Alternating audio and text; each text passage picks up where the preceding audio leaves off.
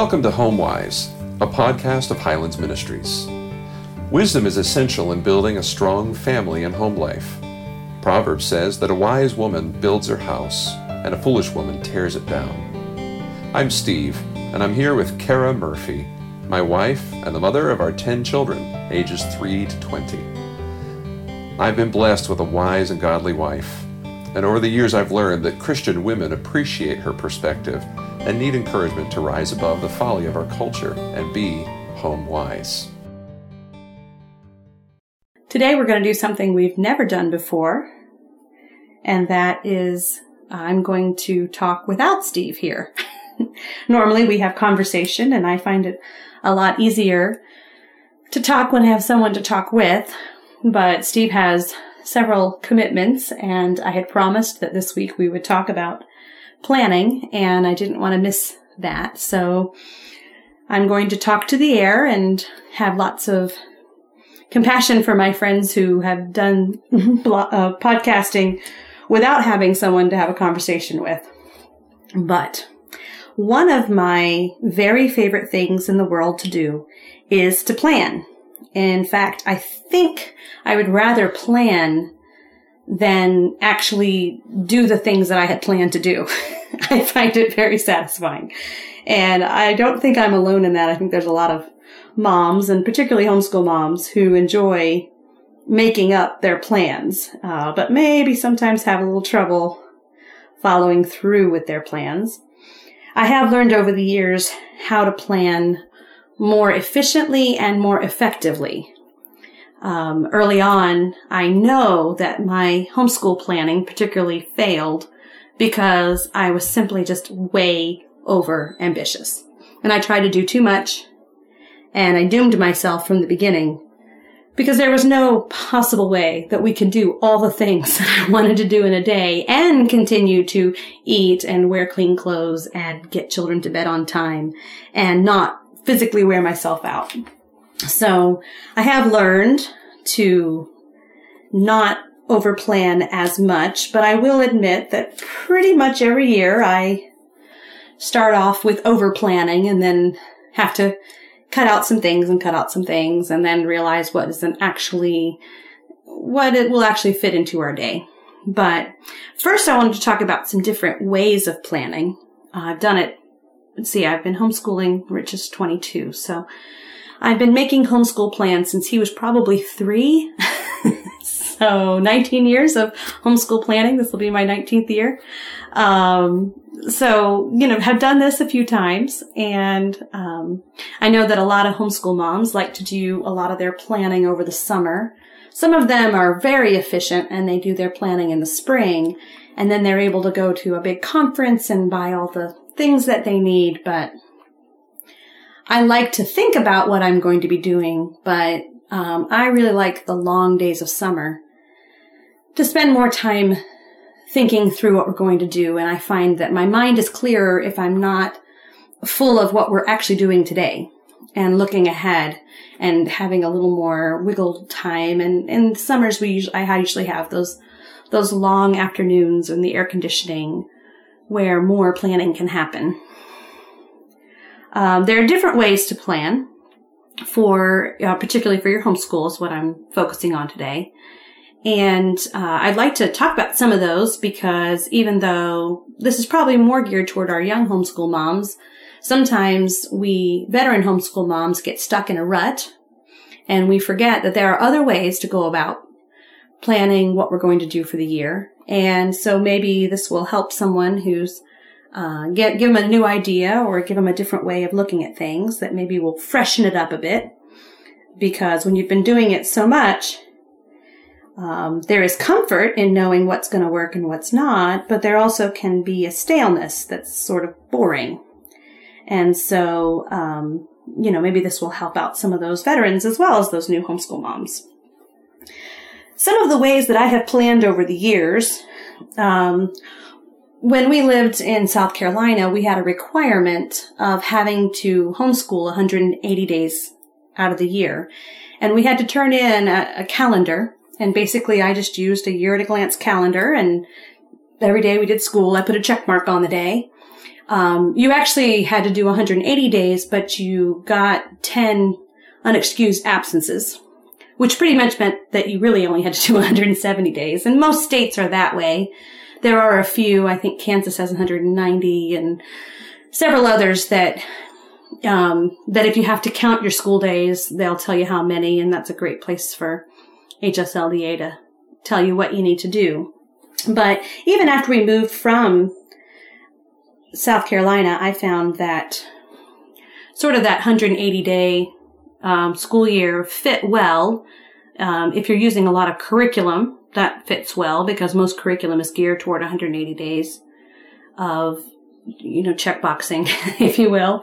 And also it's just a nice rule of thumb because it's similar to what's expected. If that's the way you want to do it, one of the easiest ways is to get that year at a glance calendar. And depending on when you want to start your school year, I have done it where we've done it January to December and just used a regular calendar year. And that was our quote year. I've started our school year in July. I've started our school year in August. I think August is probably my favorite one. We generally use Labor Day as our getting back to school the day after Labor Day. And some of that's just a little bit of defiance in me when these poor kids are going to school on April 2nd and 3rd and 4th in our area. And they're sitting in unair-conditioned schools and they're doing it because they're trying to get more days in before they have to do their standardized testing. Not because that's what's best for the kids per se, but because that's what's best for their test scores. I like to sort of protest. And so a lot of times we don't start back till the day after Labor Day, which is the way it used to be. Used to be school was from Labor Day to Memorial Day. Remember that? Yeah, I kind of like that as a general model. And that gives you 3 full months of summer that way. And so that's one way to look at it. And if that's the way you're going to do it, I go through on my year at a glance and I mark all of our holidays. And then I mark any of the vacation days. Our family always takes off a week around Reformation Day because we have friends that come into town and it's a big celebration in the life of our church. We always take some time off around Christmas, of course, and anybody who's listened to our 12 Days of Christmas podcast knows that we're very, very busy during that time, but maybe not so much with all of the academic work. We generally take off a week around St. Patrick's Day, which is a little bit of an odd thing, but we have friends that we go visit, and they have a large missions emphasis and a big celebration for their church around St. Patrick's Day. And since some of our good friends are there, we enjoy going up there. So that's our family weeks of vacation. So we do sometimes take around Resurrection Day, Good Friday, and we take, of course, Thanksgiving. And so I'll go through and I usually take a red marker, and highlight, or circle, or, I like to use the year at a glance that have little squares and fill in the squares of all those holidays. And then I usually use a blue one to mark our vacation days that I know for sure that we're not going to be doing, any school at all. Then, it's interesting because if you have 52 weeks and, 5 weekdays out of that's about 260 days. And, you take out some of your holidays and things and you still got over 200 days. In fact, one day I calculated that we generally do school about 220 days out of the year.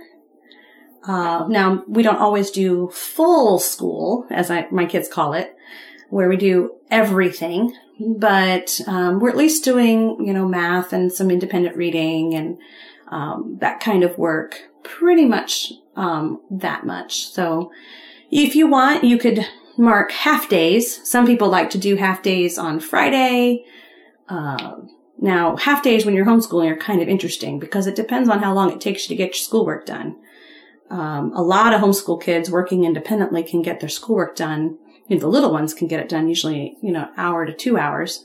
The older ones, usually 2 or 3 hours, sometimes 4 if they're into the high school work. So, it's a half day, 2 hours a day. Or for me, it's that we've done certain subjects, but not others. And I don't like to take off too long of a time from math because I don't like to see the regression.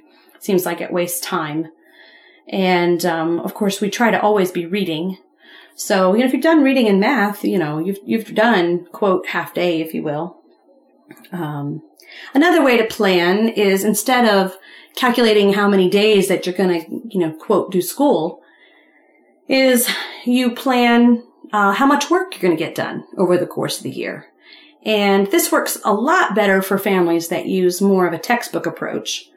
And because the work is proportioned out, if you will, when you've done Matthew C. Beta, you have done a full year of math for that child. You know that when you've finished your history book, you have done a year of history at that grade level that you're at. And so you could just look at your materials and say, okay, that's a year's worth of work. And when that's done, we're done for that school year. Even if you don't use the textbooks, you could do the same thing. This is sort of what curriculum like Sunlight has done, where they have said, okay, this much reading is a year's worth of work. And so when you're done with your read alouds and your readers and these things, you've done a year's worth. So, some kids really get vested and work really hard, and they can get a lot of things done in a short period of time. And we've talked about some of our boys who have done as much as 5 levels of math, which are, basically years, in 2 or 3 years. And we find that they do that toward the end of their education when they're pushing to want to be, quote, graduated, and they're wanting to be done with the at-home schoolwork. So, you could do that way for sure. I do this more for the high schoolers. We'll sit down and figure out, say, what does a credit in American history look like? Well, if you read this reading list of books, if you write this many pages, and, that much work equals a credit in American history. And there you go. And so, if they do that in the 180 or 150 or 120 or 90 hours, if they're a good fast reader, they might get a lot done a lot faster. If reading is a challenge, they may have some more hands-on projects. And so how much, are we going to assign to those things? And so, when you're done with this amount of work, you're done with this school year. Another way that I have done school is to pretty much just plan on every weekday doing school unless something else is going on. And then I have a checklist for each day. And this is the amount of work we want to get done each day. Now, the challenge with that is that when you overplan, you created a situation where you're never going to get your checklist done. And that's frustrating for the kids, and it's frustrating for mom, and it creates a lot of stress.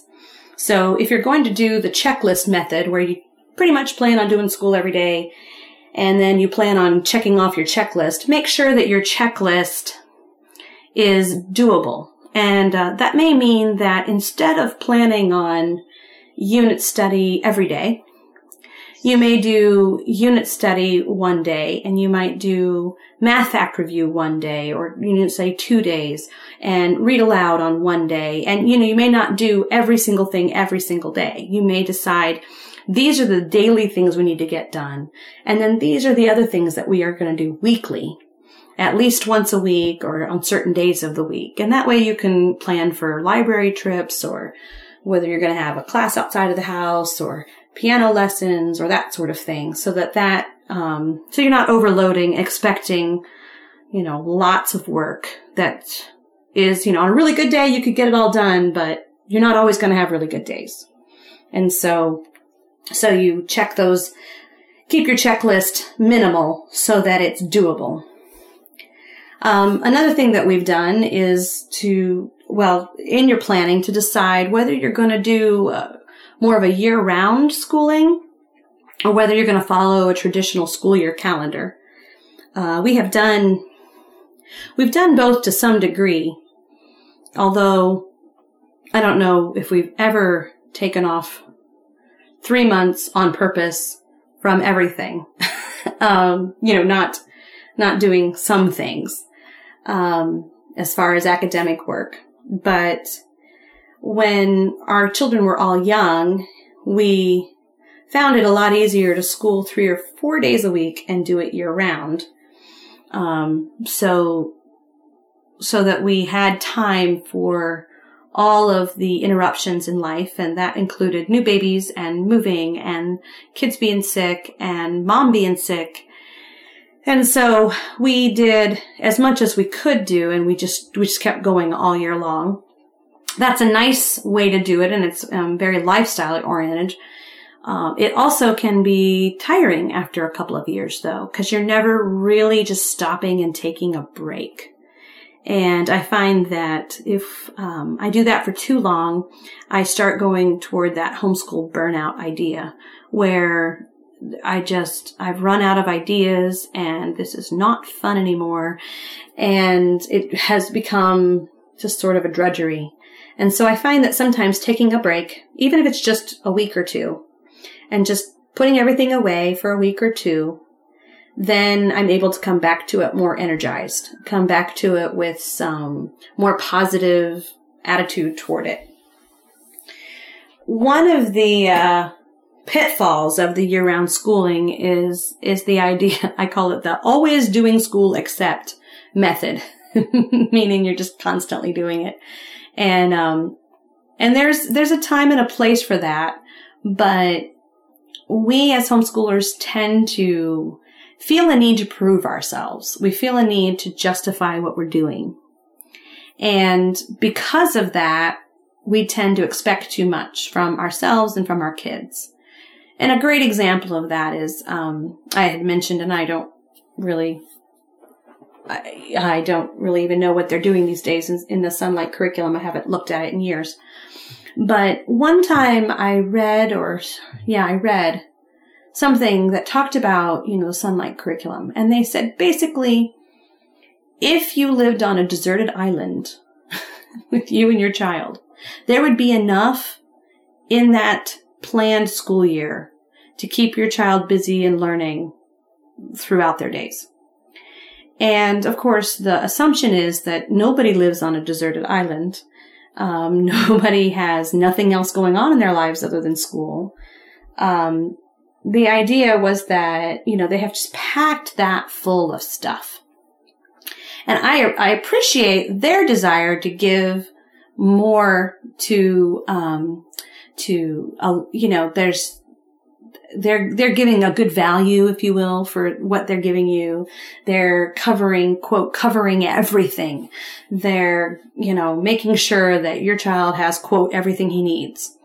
Unfortunately, that is, I've heard of moms using that and feeling like that's what they have to do, and then spending 6 to 8 hours a day doing school because they're trying to get all their checklists done. They're trying to get all their, quote, subjects in. And that is kind of crazy when you think of if you are in institutional school, and then, you're sick or you can't make it in. There's like a 6 to 2 is the ratio that everyone just assumes to be true, which is for every 6 hours that you spend in academic classes, it takes 2 hours of one-on-one tutoring to get that same amount of material done. And which is one of the reasons why homeschooling should be more efficient. If every hour of homeschooling is worth 3 hours of classroom education, you can get a lot done and still not exhaust your child. What I find homeschoolers doing, though, is still doing 6 hours of education, still expecting 3, 4, 5 hours, 6 hours from their kids, when really what would be more appropriate is 1 to 2 or 3. And so it's easy to fall into this temptation of, I have to do all of this to sort of prove myself. The other thing that we homeschoolers totally forget is that almost no classroom teachers ever finish the books they've been given to teach that year. I remember learning that in math, you've got 180 days, but so why does Saxon only have 153 lessons? Well, and the first 20 are usually complete review of the year before. because that's all they're expecting a classroom teacher to get done.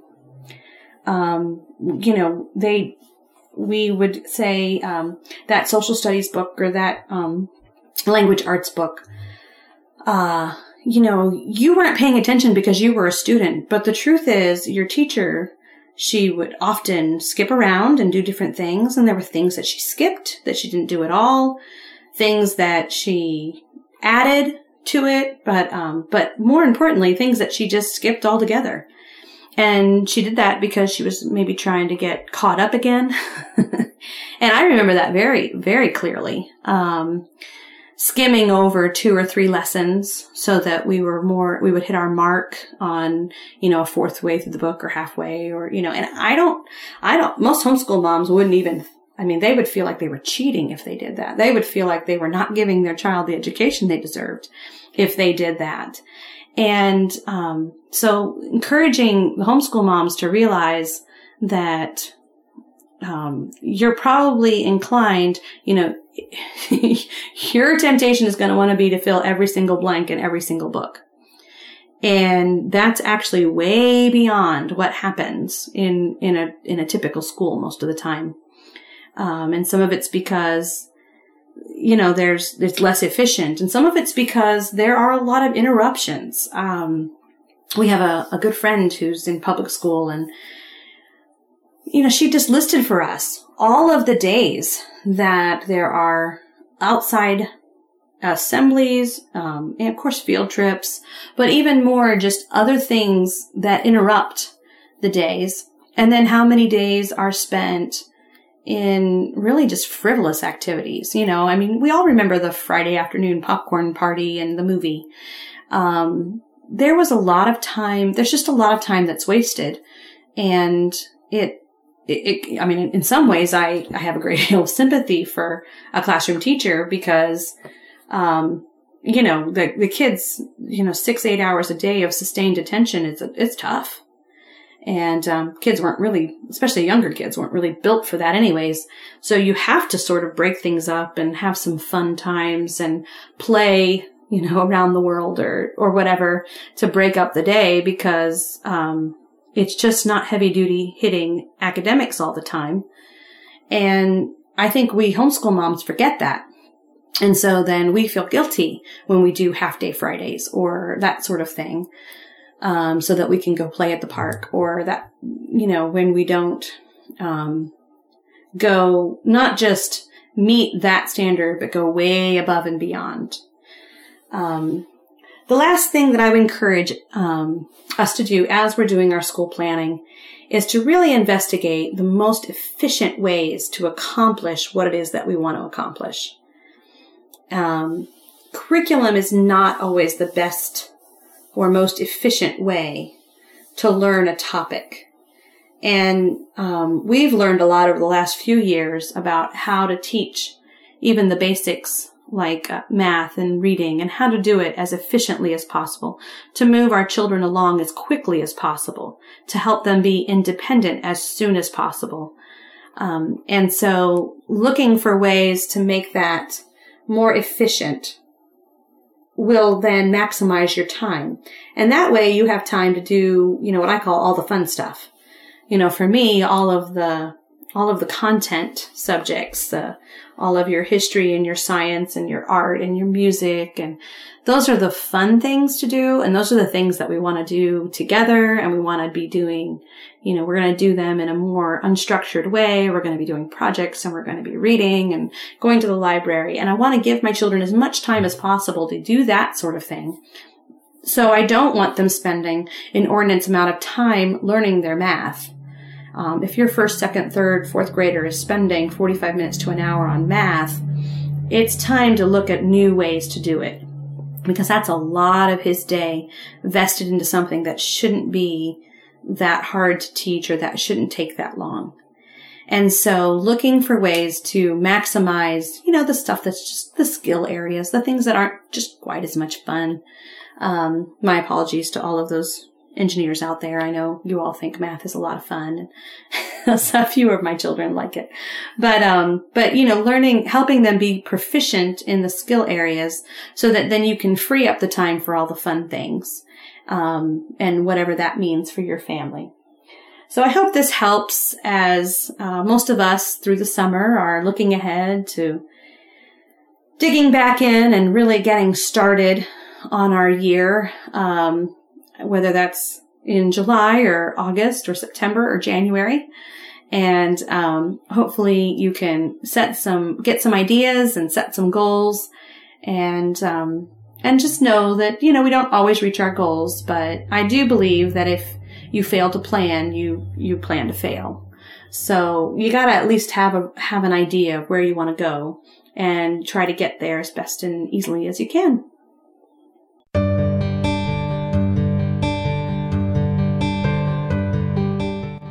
Hello friends, I hope you enjoyed this episode of HomeWise with Steve and Kara Murphy. If you have a moment and you are of the mind, please make a donation to Highlands Ministries to help support these podcasts. You can go to the website at highlandsministriesonline.org, and there's a Donate Now button. You can sign up for a one-time donation or a monthly donation. Any amount is appreciated, and if we get like 1 million monthly supporters, we will do this from the beach.